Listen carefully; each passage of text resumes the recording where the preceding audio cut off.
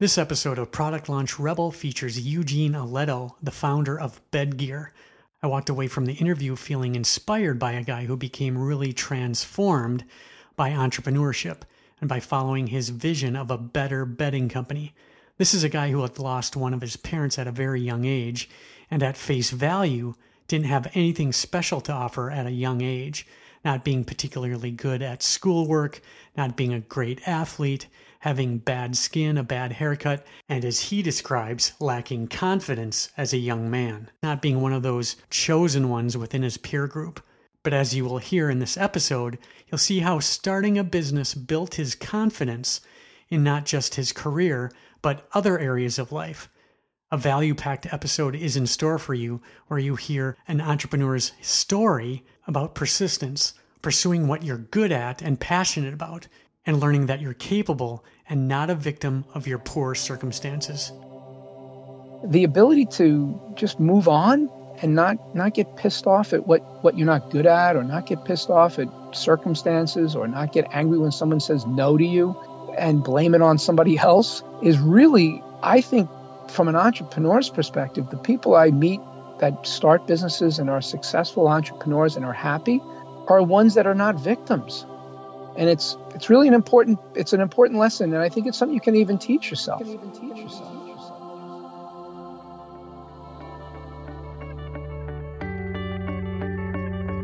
Are you passionate about creating a physical product, something you can touch, feel, or taste, and then get paid for it by those that love what you've created? Well, the Product Launch Rebel podcast is the one for you, where you get insider tips on how to spot an opportunity, manufacture your product, get financing, and achieve the independence you've always dreamed about.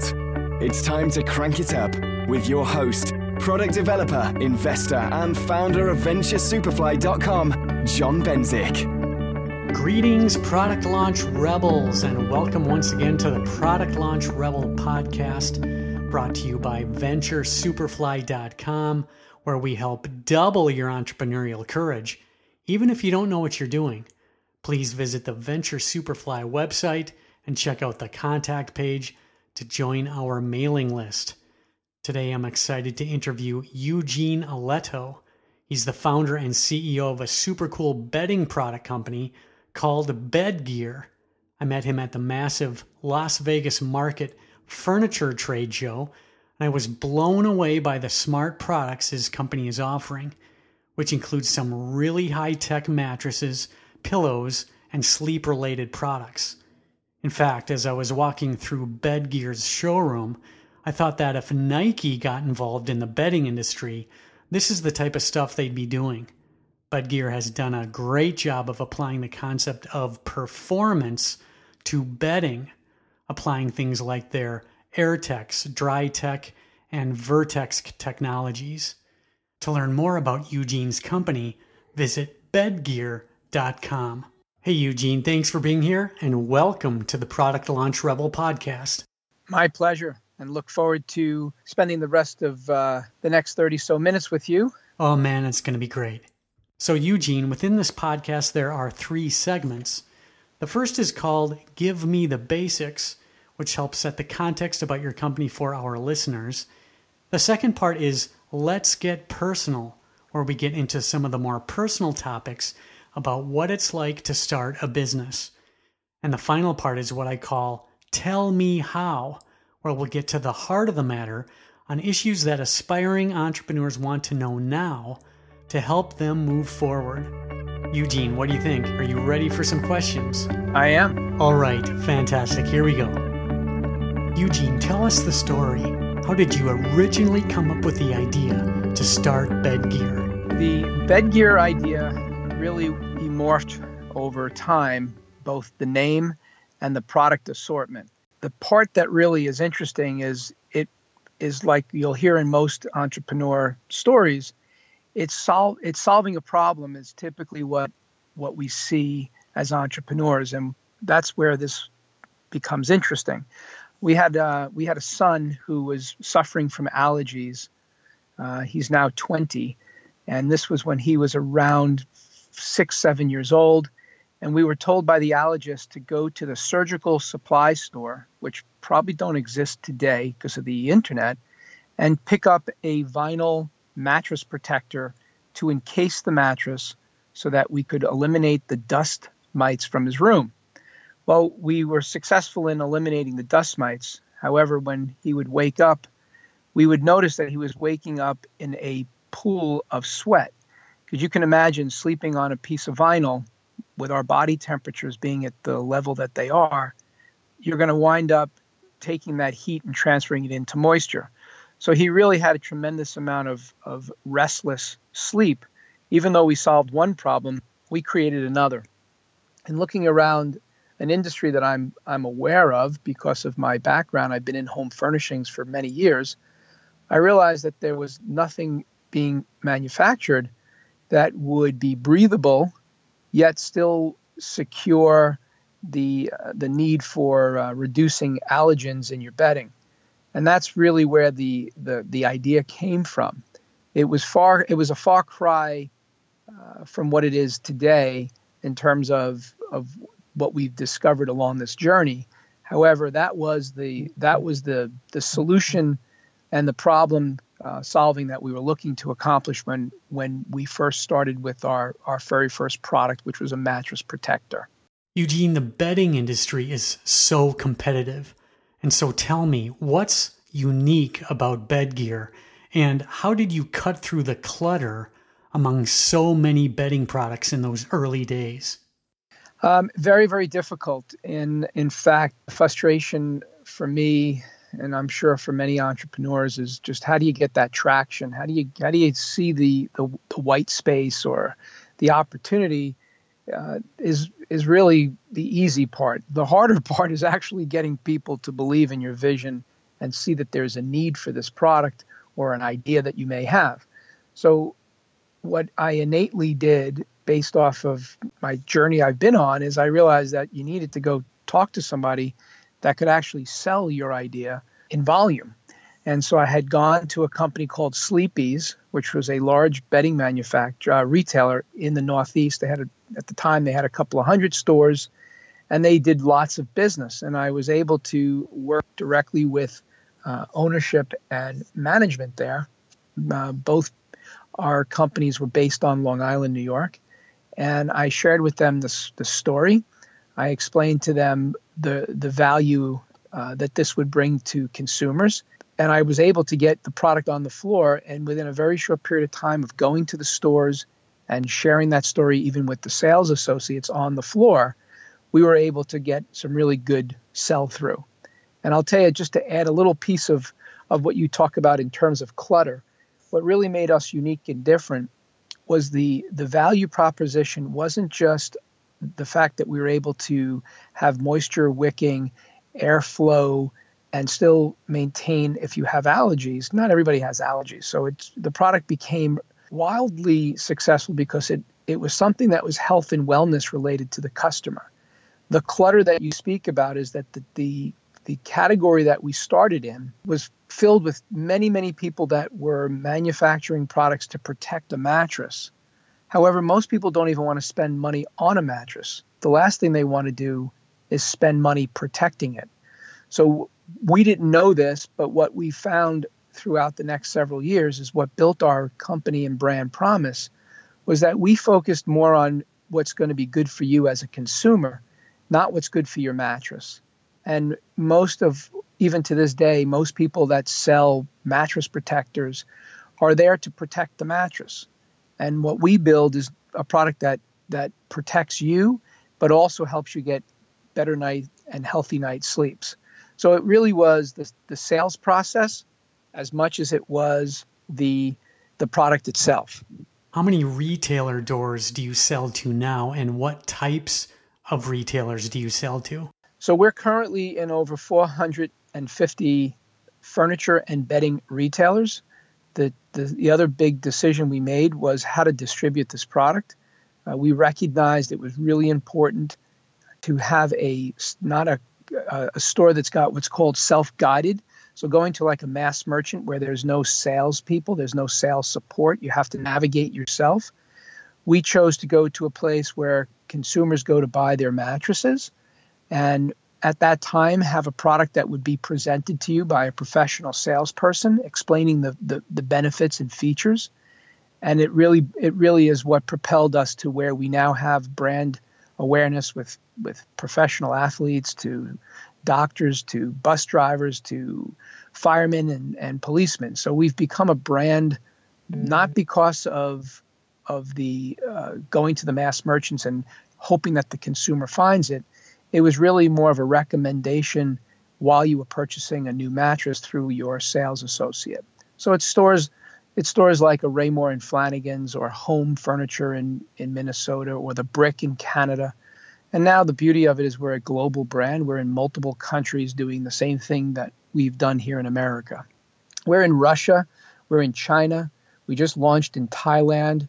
The beauty of it is, as we get more into this interview, we're no longer a one-product company. We are an entire assortment of products that all support the same brand promise.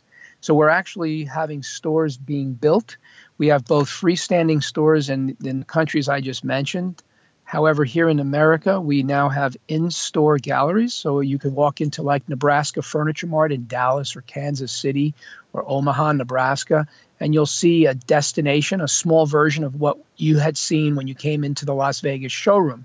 We're in Art Van Furniture. There is 100 of those stores in the Midwest, or Raymore Flanagan's in the Northeast. And so what's interesting is what helped America start to do these types of stores, these stores within a store concept, these pop-ups as they're called today, is actually our international business. When the international buyers and owners came into our showroom and they saw this incredible brand of performance around the bedding category, they said, "We want this." And I thought they wanted our product, but they said, "No, we want the brand. This is an iconic American brand, and we want to put these in independent stores associated with our brands throughout the country." So we'll have over 350 stores in China within the next 3 years. We're already up to 35 in only a few months. 16 in Thailand. We'll have over 300 stores in Russia. We already have, I think it's 72 to date. And when the American companies saw what was happening with our brand globally, that's what finally helped me to develop this in-store experience that would really differentiate both our product as well as the retailer. So it's an amazing journey. Eugene, just to give our listeners some perspective, how many employees did you have originally when you started your company, maybe in that first year? And how many employees do you have now? There was me, and I shared employees from some of the other small businesses that I had started in home furnishings. And so it went to 2, and then it had 4 shared employees. And then we are now 240 employees. We have a factory in South Carolina, over 300,000 square feet of factory and warehousing. We have an office for our creative suite here in the New York area. We have a warehouse in California, and we just opened up our very first international manufacturing facility, which is outside of Shanghai, to support all of our international growth. And what's really, really awesome is the amount of American jobs that we've created. However, we also have taken the American ingenuity to open up the factory to duplicate. The factory in China is identical to the factory that's in South Carolina, and we share best practices and have really become more global citizens because of Bedgear. So internationally, do you work with distributors, or do you go directly to the retailers in those countries? So we start, and I highly recommend this. It's really, really hard to sell a distributor and understand what they're doing or not doing for your idea or your brand or your product. So I literally just got on an airplane and went and visited retailers where my product would be sold and determined what the value proposition would be, determining where the right fit would be for us before determining how best to distribute the product. It's always really important to know how your product is going to be reviewed and understood what the what the adjacencies are. And what I mean by adjacencies is, if your product is on the shelf, what's to the left and the right of it, so you can determine how best your products need to be priced and how they need to look. Because a lot of times distributors of products, they do it at a defense, and they'll tie you up in these countries. However, if you understand the value that you bring to the country and start working with the retailers first, then you create the direction that's best for your brand and your product. And I think one of the things I think would be really helpful, John, is, we talked about how what was it that started the business? What was the product that got me started? And I think to give the listeners a little bit more context as to, what exactly we do is really important at this point, because we're getting into so many sort of growth initiatives that we're talking about. It's hard to understand that, I think, if it's just purely what we talk about in terms of a mattress protector. So would it be okay if I just gave a little bit of an overview of what you saw in Vegas in terms of product specific? Yes, of course. That would be great. Awesome. So after we got started with this protector, and we started to see that health and wellness, and the customers reacted really well to products that were going to benefit them, we started to now get into this category of where people buy mattresses, and we saw a huge, huge gaping hole. So even though it was a very small step, it gave us the opportunity to kind of get your head around, like, oh my God, how come nobody thought of that? And here's the big aha moment. Well, now that we're in bedding stores and furniture stores, and we see people laying on their backs with their legs crossed and their heads on these giant, fluffy, velveteen pillows that were supplied by the bedding manufacturers, recognizing that there was no process to buy mattresses. People just jumping from one bed to the next over and over again on their backs. And what we started to see, and when talking to the salespeople, it was really about price and comfort. And it was very hard for people to navigate this sort of assortment of 50 to 75 mattresses that all essentially are white rectangles. With that in mind, we know that when people leave the bedding store, they were given like free pillows. Well, when I looked at the pillow, I realized, wait a minute, some of these, not only are the pillows garbage and $7, $8 Walmart-like pillows, however, the pillow is an important piece to I know how I sleep, and I wouldn't want to just have some random average pillow when I'm going to spend $1,000 or $2,000 or $500 on a mattress, because the pillow is an intricate part to the overall sleep and comfort. And we started to recognize that customers would get the free pillow. Maybe they use it, maybe they don't. And it was really them going to a store. We'd go to a big box retailer, and we would watch the customers navigate the pillow assortment. And they would walk up and down the aisles and look for sort of maybe a sign like, pick me, I'm the right pillow for you, standing up. It's completely barbaric. You would never buy any other gear where they were disjointed. You would never buy a pair of shoes or a bra or a pair of jeans that don't fit you and expect you to either look good or feel good. And that's when we went back to our distribution at Sleepy's in New York, and we said, hey, we got another idea. We have this process that we would love to try and test in one of your stores. And they allowed me to test the following sales process. And process became in some ways more important in the beginning stages of our business on how to actually display and sell our products, as opposed to just building a product. Our products back then were nothing compared to what we have today. Our products back then were all based off of purely sales presentation. And what we came up with is fitting you for a pillow. So we completed all of the major brands on the floor. We became, and still are to this day, the largest manufacturer and brand of supported size program for pillows. So when you walk into a bedding department today, they will personally and professionally fit you for a pillow with your mattress. It's the only chance you as a consumer have to actually get 100% of your comfort and your support. Because buying a pillow standing up and buying a mattress on your back when you're a side or stomach sleeper makes no sense. And that's what helped us really propel the business, is because we became a complete performance sleep system. And so the mattress represents 70% of your overall spine alignment. And how we achieve that number is if you count your vertebrae from the top of your shoulders to the top of your cranium, 1/3 of that vertebrae never touches your mattress. It touches your pillow. And so we now manufacture for Bedgear, we manufacture pillows, sheets, blankets, duvets, mattresses, and mattress protectors. The mattress protectors still represent a very large portion of our business because everybody needs one. However, it is insignificant in terms of what the overall sleep solution has become for the company.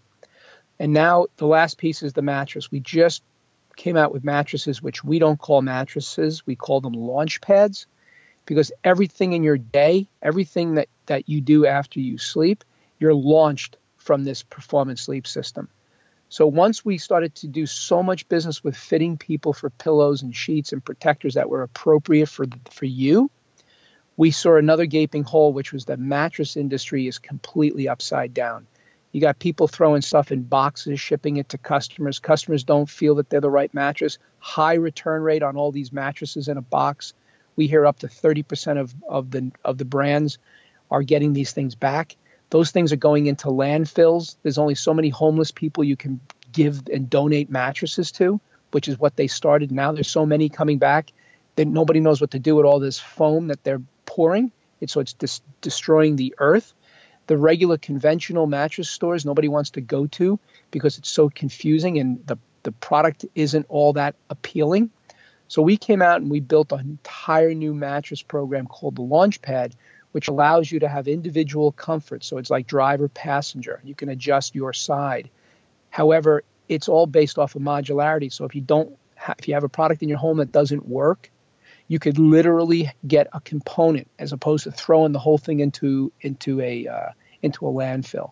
So it's a whole ecosystem that we started.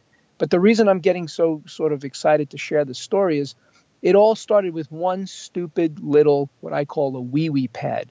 Just a little mattress protector is all to have now a global brand. So don't ever think that the one good idea that you have is good enough, because the one good idea you have has to constantly keep evolving. And you have, if you're a true entrepreneur at heart, you need to see the world is white space. Nothing can stop you. And that's why Bedgear now has a brand of product and a brand promise that's all ever reaching. So hopefully that gives you a little bit of context as to what John saw in Las Vegas. He didn't come into a space and see one product. He came in and saw 7,000 square feet of just the most awesome performance sleep products. So Eugene, let's get personal on a few topics. Many aspiring entrepreneurs don't know what they don't know before starting a business. They're sort of unconsciously incompetent in certain areas, not as fully prepared as they should be or they could be in starting a business. And before you started Bedgear, to what extent were your previous career skills and knowledge aligned with your task of launching Bedgear? Let's say on a scale of 1 to 10, 10 being very aligned. How did your previous skills and knowledge fit with your new startup? So the number 10 being the best, and I'll give you the 3 of my strongest number 10s. Sales, and marketing. From there, I dropped to probably a 3 on everything else. And here's why I'm being so dramatic. Being an entrepreneur is not something that you can say you are.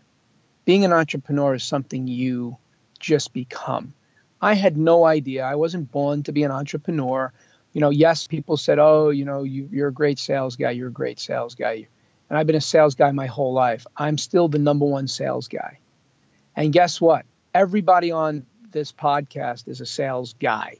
And why do I say that? Because if you have kids or a wife or a friend, everything you do, you got to be able to sell your idea. So if you're a sales person and really good at convincing people to follow your vision, then when it comes to your skill set, you're going to know that innately, right? So here's what I try to help. I get an opportunity to share sort of this idea as I go around to colleges and because everybody wants to be an entrepreneur. Since the millennial boom, everybody wants to run their own business. You have to know what you're good at. If you are just a crappy salesperson, go become an entrepreneur of something that you got to really sell a lot of to be successful.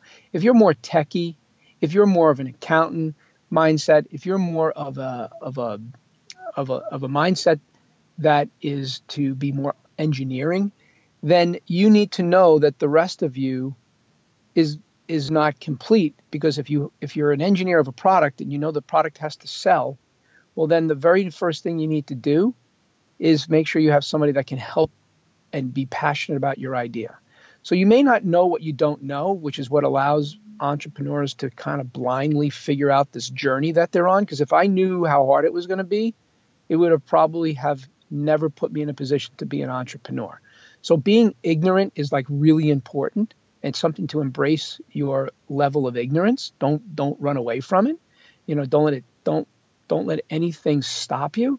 But most importantly is what you can do very quickly is you can determine what you don't know by two things. One, if you're not passionate about getting in front of people and pushing your idea and generating sales, if that doesn't make you passionate, even when it's your own idea, then you know you suck at selling. And if you can't sell something, you can't make something, right? So you have to be able to sell your idea. Unless it's a service or something that's unique and different that you can go and get somebody else to partner with to help you sell the idea. So you really want to look at what you're passionate about, because that's where you're going to spend your time and effort. And when you're an entrepreneur, it is a life's journey. And if you don't like what you do every day, you can't be passionate about it. And if you're not passionate, you're not going to want to do it every day.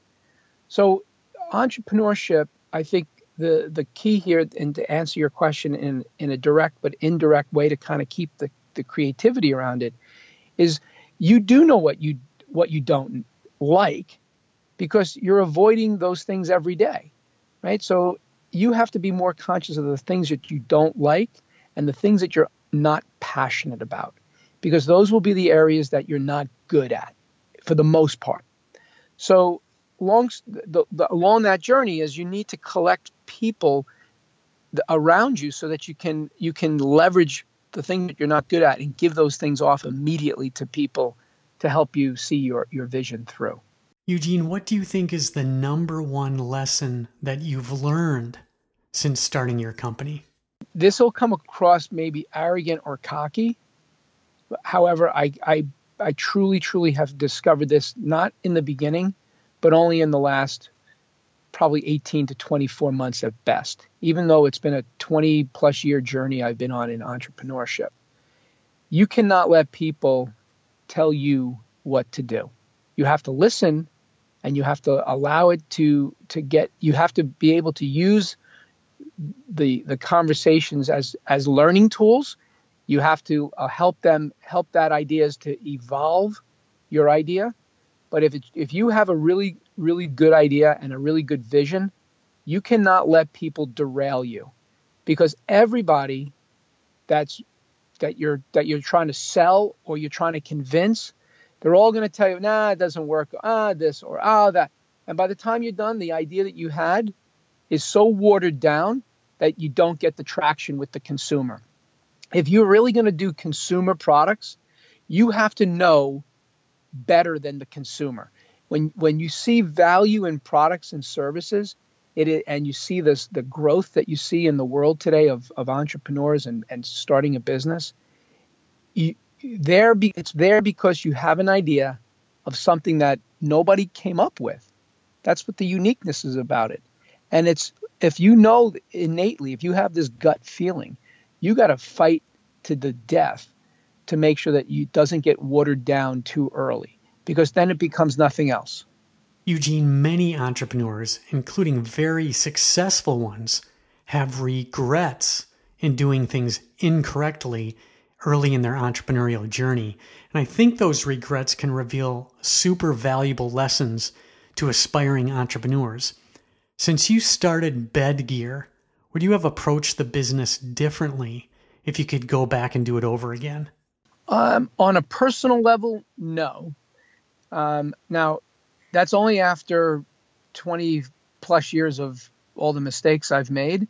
I feel that if I had done it differently, life would have been probably a lot more boring and probably not as successful. So I don't have any regrets in regards to the personal side of the mistakes that I've made.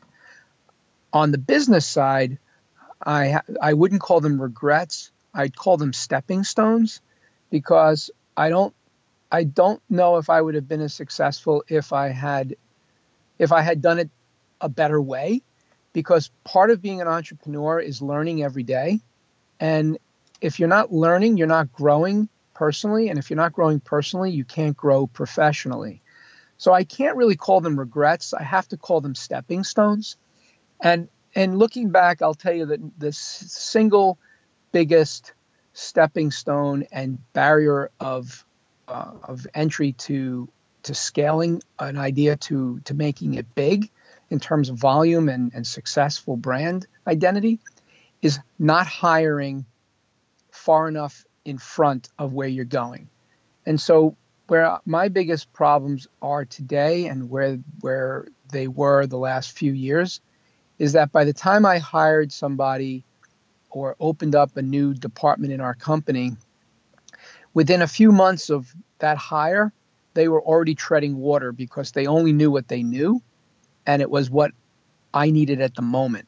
And not knowing strategy-wise where it was going, like for instance, we're global. I didn't build Bed Gear to be global. Now we're global. So we scrambled for a year to even know what that meant. We never hired the right people that even had global experience operationally or sales or even accounting wise. So now I have to go and redo everything and hire new people, where it would have been a lot easier to say, we're going global. That's the strategy. Okay, well, we don't know a lot of stuff. Let's go find people that actually know something. And the challenge is truly that. So it's that stepping stone of not hiring the right people for where you're going. And it really starts back with me not having a big enough strategy mind, because I'm very entrepreneurial. So entrepreneurs are more reactive than proactive, right? We're reacting to moments in time, right here, right now. And so I would say that if anybody that is interested, be very, very conscious of your idea and what you think you would need in the next couple of years, and be a little bit bold on the areas that you have less expertise in, and hire further in front of you than just what you need this immediate moment right here, right now. Eugene, it seems that 9 out of 10 people just talk about starting a business, but they never start one. Starting a business is special, as you know, and pretty unusual. What motivates a person like you, Eugene Aletto, to stop just talking about launching a business and to actually go out and start a bedding company? So I think I'll take this in two phases, because I'd love nothing more than to help people not feel like it's that they're losers because they haven't started a business. My situation is quite common for people that start businesses, and that is I had nothing. I lost a parent at a young age. I was raised by a really, really strong mom who, raised us to not be victims and just kind of keep going. So I think one is you have to look at who's been successful in building companies. It's typically there's a very low risk of entry, both financially and time-wise. So first and foremost, it's sort of, you got to be aware of your situation. Now, if you weren't pushed to go out and work at a young age because you had to, if you if you think about the following ways to do this, if you take the risk out of starting a business, more people would start a business. And the risk I talked about is how do you pay for your life? So the best advice is, and never to do this to where you're hurting the employer that you're currently working for, but there's absolutely no reason why you can't have what's called a day job and start to put together money, as much as you can, just, in a bank. Stop spending your money on cars and expensive whatevers, and really live at a fraction of your what you need to spend. And then on top of that, make sure that you're still got a job so that you can take your idea and start small and start to test.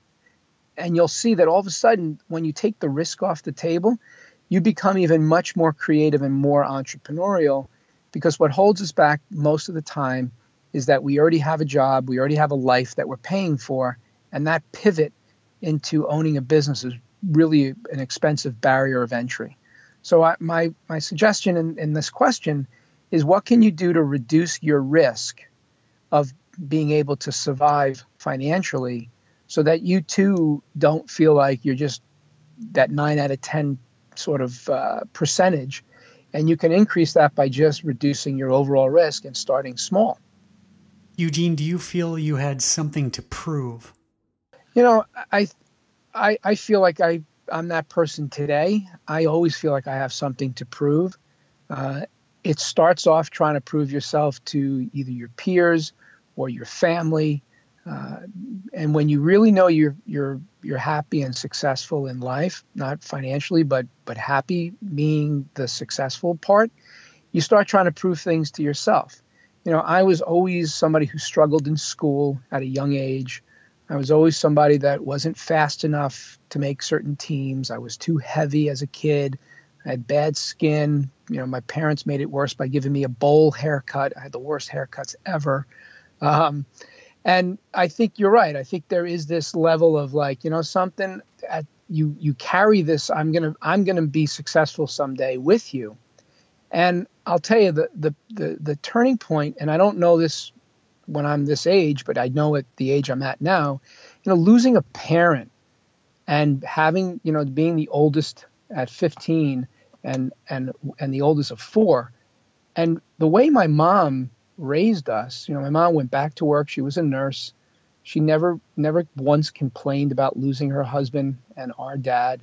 And just, the next couple of weeks after his passing, we were raised to just get on with it.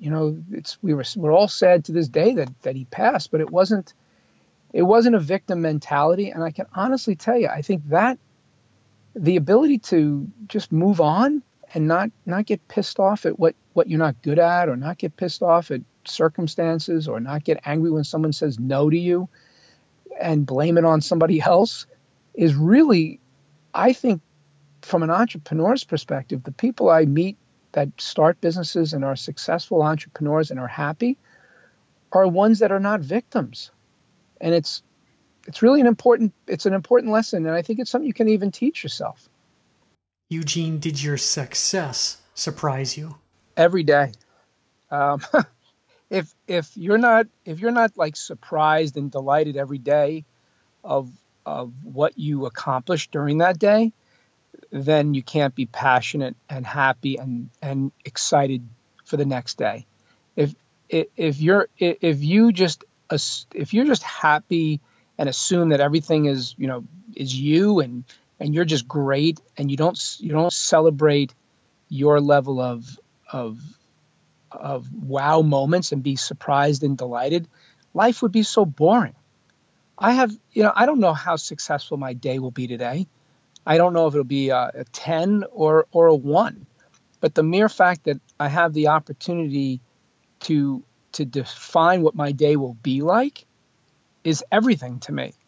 I don't wake up with I have certain set things I do every day, but I don't measure my success and say I'm okay, I'm done, I'm happy, I'm here.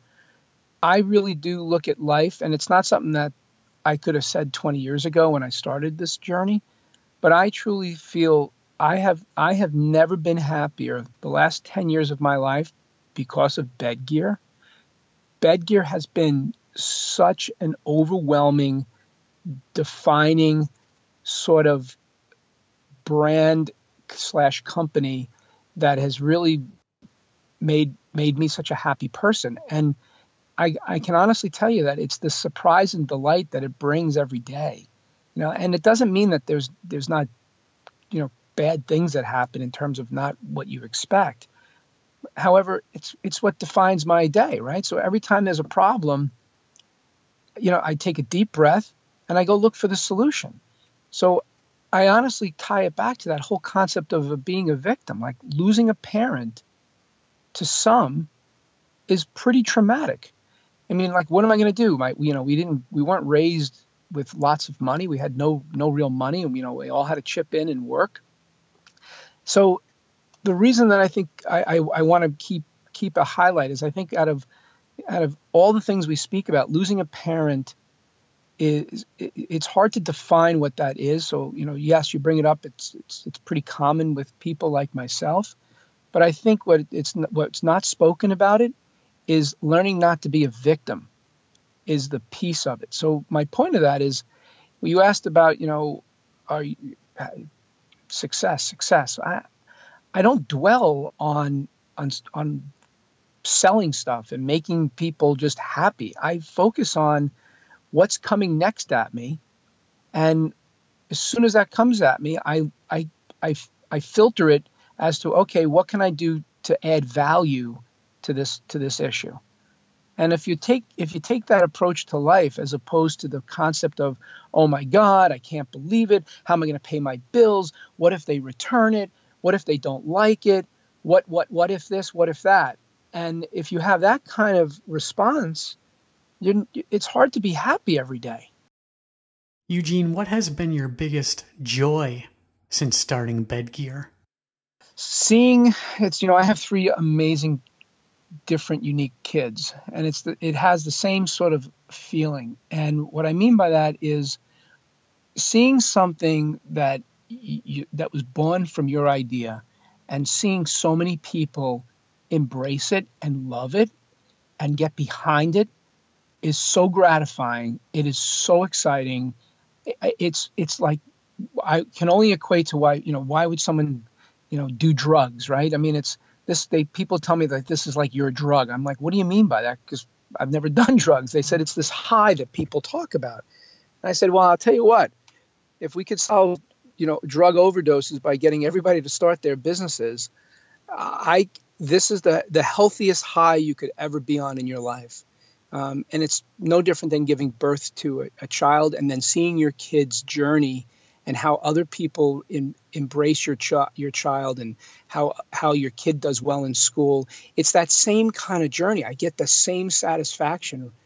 And the last piece that's really awesome is to know that you got 240 people that wake up every day excited to come to work, and all being now part of what their journey is and being part of them. So to be able to be the center of that kind of emotion that you create in people, for me, it's a euphoric moment. It's just awesome. And what has been your biggest frustration since being an entrepreneur? It's the antithesis. It is when someone doesn't understand the value proposition that we bring to the world. When I can't help somebody see, right? So we've had, in the last couple of years, we've had to create turnover in the company. And it's been really, really sad, because in some ways there are people that you don't want to leave, either on their own or you have to help them move on. It's the saddest moment when somebody can't make it in our company. It kills me. It absolutely, it's like a piece leaves every time. And we're getting better at it. We're getting better at picking people far enough in front of where we want to go. But you're going to, as an entrepreneur, there is nothing worse than having people that really believe in your vision, but but don't have the ability to sort of support it at the office, so to speak, or people that are there for the paycheck and don't want to believe in the vision. And those things have always been a big disappointment. And, you know, I put the blame on me for not putting people in the right positions initially. And I'm getting better at it, so I don't have those moments of disappointment. But it's the hardest thing when you can't get everybody pulling in the same direction. Eugene, many entrepreneurs, even seasoned ones, even like Phil Knight from Nike, the founder of Nike, they've experienced self-doubt as they go along their entrepreneurial journey. How much self-doubt have you had, if any? What I have healthy paranoia, as what people tell me. As successful as Bedgear has become and the journey that I've been on, I still always feel like I got one foot on a banana peel, and I don't, but it doesn't stress me out anymore. I've embraced it. My feeling that I have around this question is I don't necessarily feel that it's unhealthy if you understand how to channel it. The doubt is what I call paranoia. The doubt comes from the fear of letting someone down, including yourself. The fear of being a failure, even when you're successful. I think it's what motivates us. There's like an internal thing that motivates, serial entrepreneurs of not wanting to be considered a failure. Yet, if you can control that emotion and you can channel it towards doing good things, it becomes healthy. It doesn't become distracting. So I don't think I'll ever not have doubt of something, either a new product or a new customer or a new employee or a new skill that I have to learn. Right? If you get the new iPhone and you have doubt that when you download the new 11.3, you might have doubt your phone doesn't work. I mean, doubt is something, I think it's human nature. It's how you deal with it. It's how you compartmentalize it. And it's how you deploy it in a positive manner. Eugene, how has starting a business changed you, if at all? Having the ability to start and see something through. I was not a very confident young man. I always was on a journey. I had hard times of finding satisfaction throughout life, and it's really helped me define who I am as a person. It's helped give me confidence. It's provided me the ability to have access to other unique people, which create great sort of opportunities beyond your wildest dreams. So I think owning a business, creating a business for the right person, it provides a tremendous boost in sort of your confidence. Eugene, since starting your business, what have you learned most about yourself? I'm not as dumb as I thought I was. It's hard to believe, but you sort of sometimes, when you struggle in school or you're not the fastest kid, it's hard to feel good all the time. However, when things start to really click for you, when you get that confidence boost, the thing that I realize I can learn. I'm not dumb. I can really learn a lot, but now I know how to learn. Where before, you're put in a classroom and everybody's taught the same way. I didn't know how I learned. I'm more of a visual. I'm more of a creative person. When you run a business, there's operational, there's financial, there's creative and marketing. And I'm really good at marketing. I'm really good at the creative side. I'm really good at the selling side. But those weren't skills as a young man that were defined as great, right? If you weren't great at math and science and spelling and punctuation, you always felt like you weren't good enough. And so to me, I've learned that if I put my mind towards things that I really am passionate about, that I can be a really good learner. And it's amazing how much stuff I've learned. I'm a great runner today. I ski phenomenal. Things that I now know what I can excel at, and I pour all my efforts towards those things. And it really, the business is what's taught me that. It's helped me understand the different parts of the business. And I just focus on the things I'm really good at, and the things I suck at, I go find somebody who can be good at that. So it's been good. Who has been most influential to you? Well, there's two people that come in mind immediately all the time when asked that, and it certainly, for anybody that's listening, there's multiple people that you need to accomplish your goals and be inspired.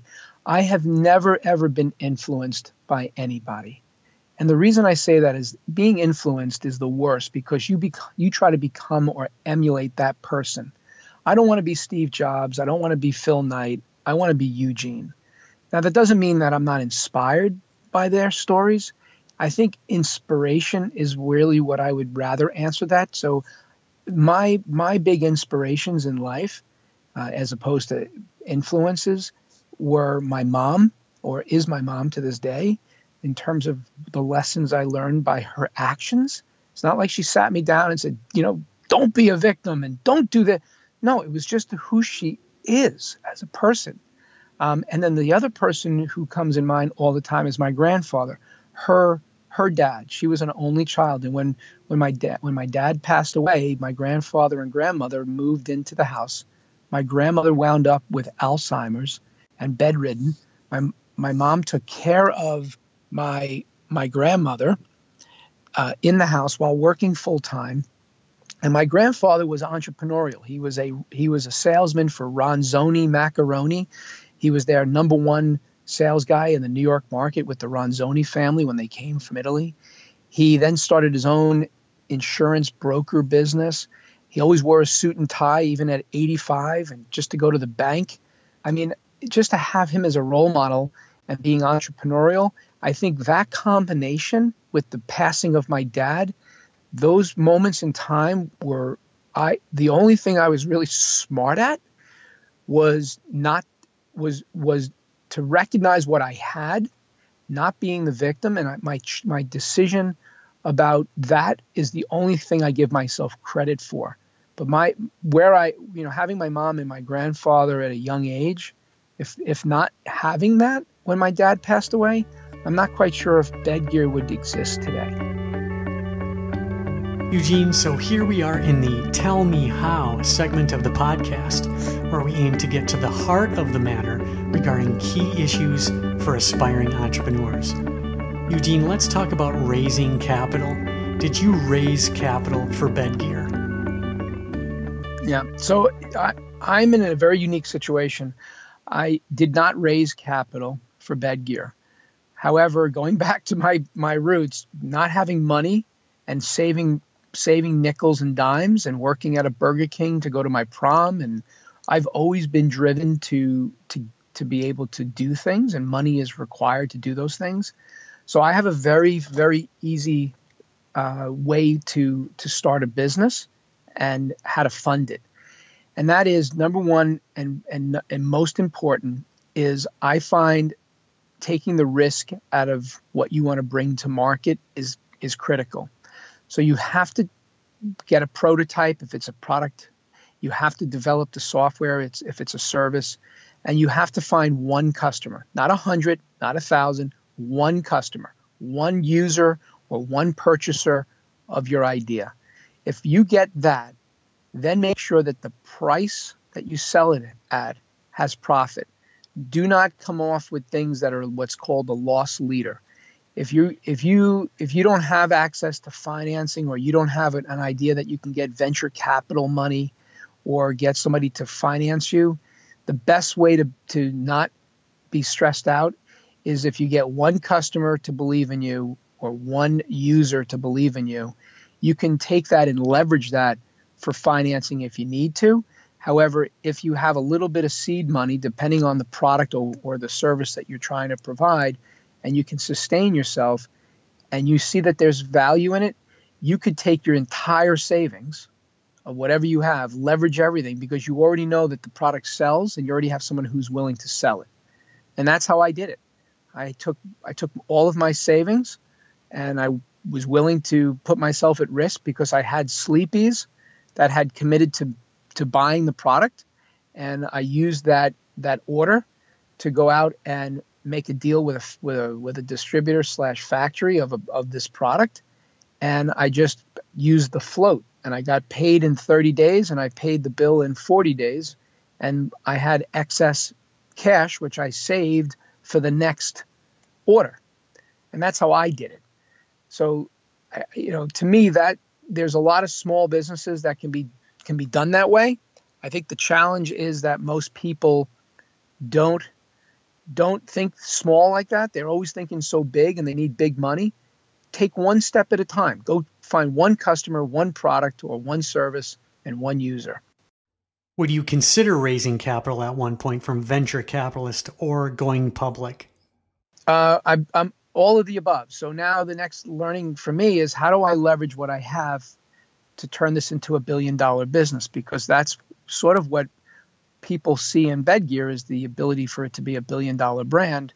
Because right now our industry is made up of only a handful of brands that are all $1 billion companies, and they have nothing remotely close to the product or the process or the branding that we have today.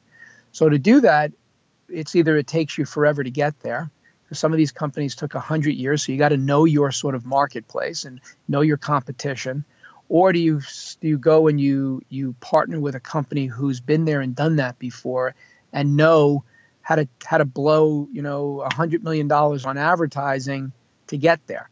I mean, there are certain disciplines that it may take me longer than it needs to if there's an opportunity to partner with a company that's already doing that.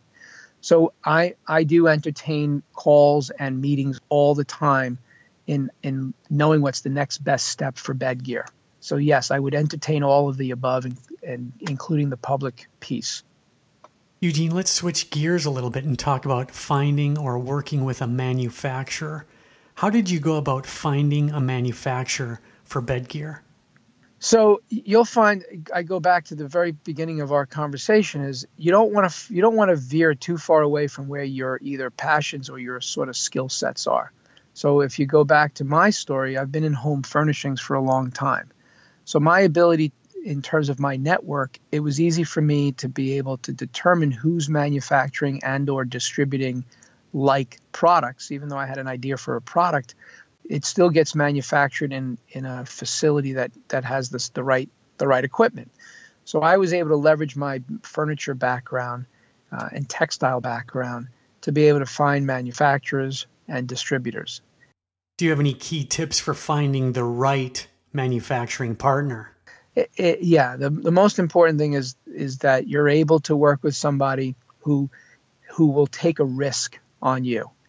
And that's one of the things that I remember, I'll never forget. And I still have one of the suppliers to us took a risk on me, 9 years ago, and they're still a key supplier because of that risk that they took with me. I had no significant capital. They gave me 60 days to pay my bill.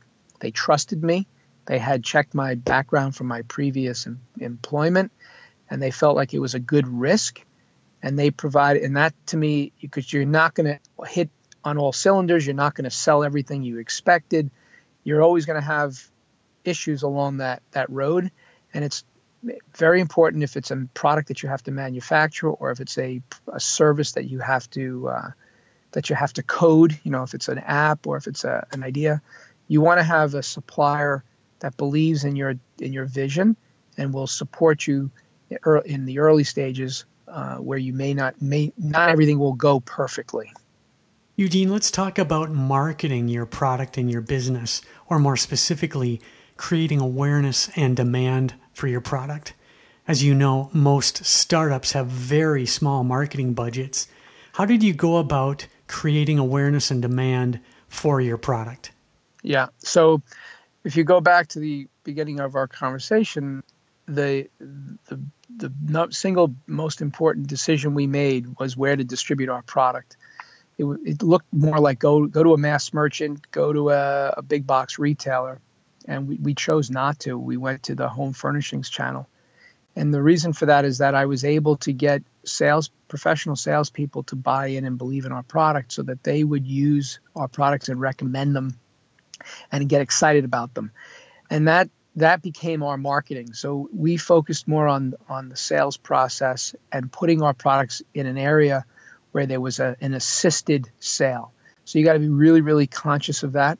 If you're going to go into a homogenized sort of commodity type of store like a big box retailer, it's really important to then identify what are the adjacencies that we spoke about earlier, like what's to the left and the right of your product, what is your value proposition on the shelf, and make sure that your packaging is clearly definitive as to why would you be picked compared to your left and right adjacency. So you really have to understand the channel of distribution, who your competition is, and what is the value proposition that you bring. Even if the buyer buys it for the store or puts it on the shelf, it's your responsibility to make sure that it's going to sell. And you have to make sure that you can convey that message to the consumer who's walking by it. And if you look at Bedgear, if you go on our website, I don't even have to talk. You're going to be, I got it. I understand. Nothing, because many people make mattresses and pillows and sheets and blankets. So how did I differentiate myself? Is I made sure that the value proposition that we bring, which is personalized fitting of our products to you, as opposed to just pick one, it doesn't matter. And the second thing is airflow. All of our products have a CFM rating, which shows to you that every single layer of our products create airflow around the body, because airflow is what helps our bodies regulate our temperature. And we all know how miserable we are when we're cold and hot in bed. Those are our two value propositions. And so in doing that, we make sure that our packaging, our messaging, and our channel distribution is organized in such a fashion that we know what to deploy depending on where our products show up. So that's, in a nutshell, that's what you got to really focus on, is know who the audience, the end consumer is, and make sure that the value proposition is easily identified within the channel of distribution that you choose. Finally, Eugene, did I miss any questions that you feel like you'd like to provide answers to, or do you have any closing pieces of advice for our aspiring entrepreneur listeners? I'll do this real quick. Number one, you never give up. As long as there's one person that believes in what you believe in, you continue to forge forward. If you're the only person in the world that believes in what you believe in, and you can't convince anybody, even your dog, to walk with you anymore, that's the sign that you got to fold up and try something different. But as long as you can convince one person, never give up. Very important. Fantastic. A great way to close. Well, Eugene, you've been a terrific guest, offering some great stories and advice to our aspiring entrepreneur listeners. Congratulations on your success, for your entrepreneurial courage, and for sharing your experiences with us today. It's been a real pleasure. My pleasure, John. And thank you all listeners for taking the time to listen to my story. Well, you've just listened to another episode of Product Launch Rebel featuring John Benzik of Venture Superfly. To download episodes of previous shows or for other entrepreneur-related resources, visit venturesuperfly.com. Be sure to like Venture Superfly on Facebook, follow us on Twitter, and subscribe to Product Launch Rebel in iTunes. Join us for our next Product Launch Rebel episode, where we'll continue to reveal insider tips on how to launch and grow your physical product-based business.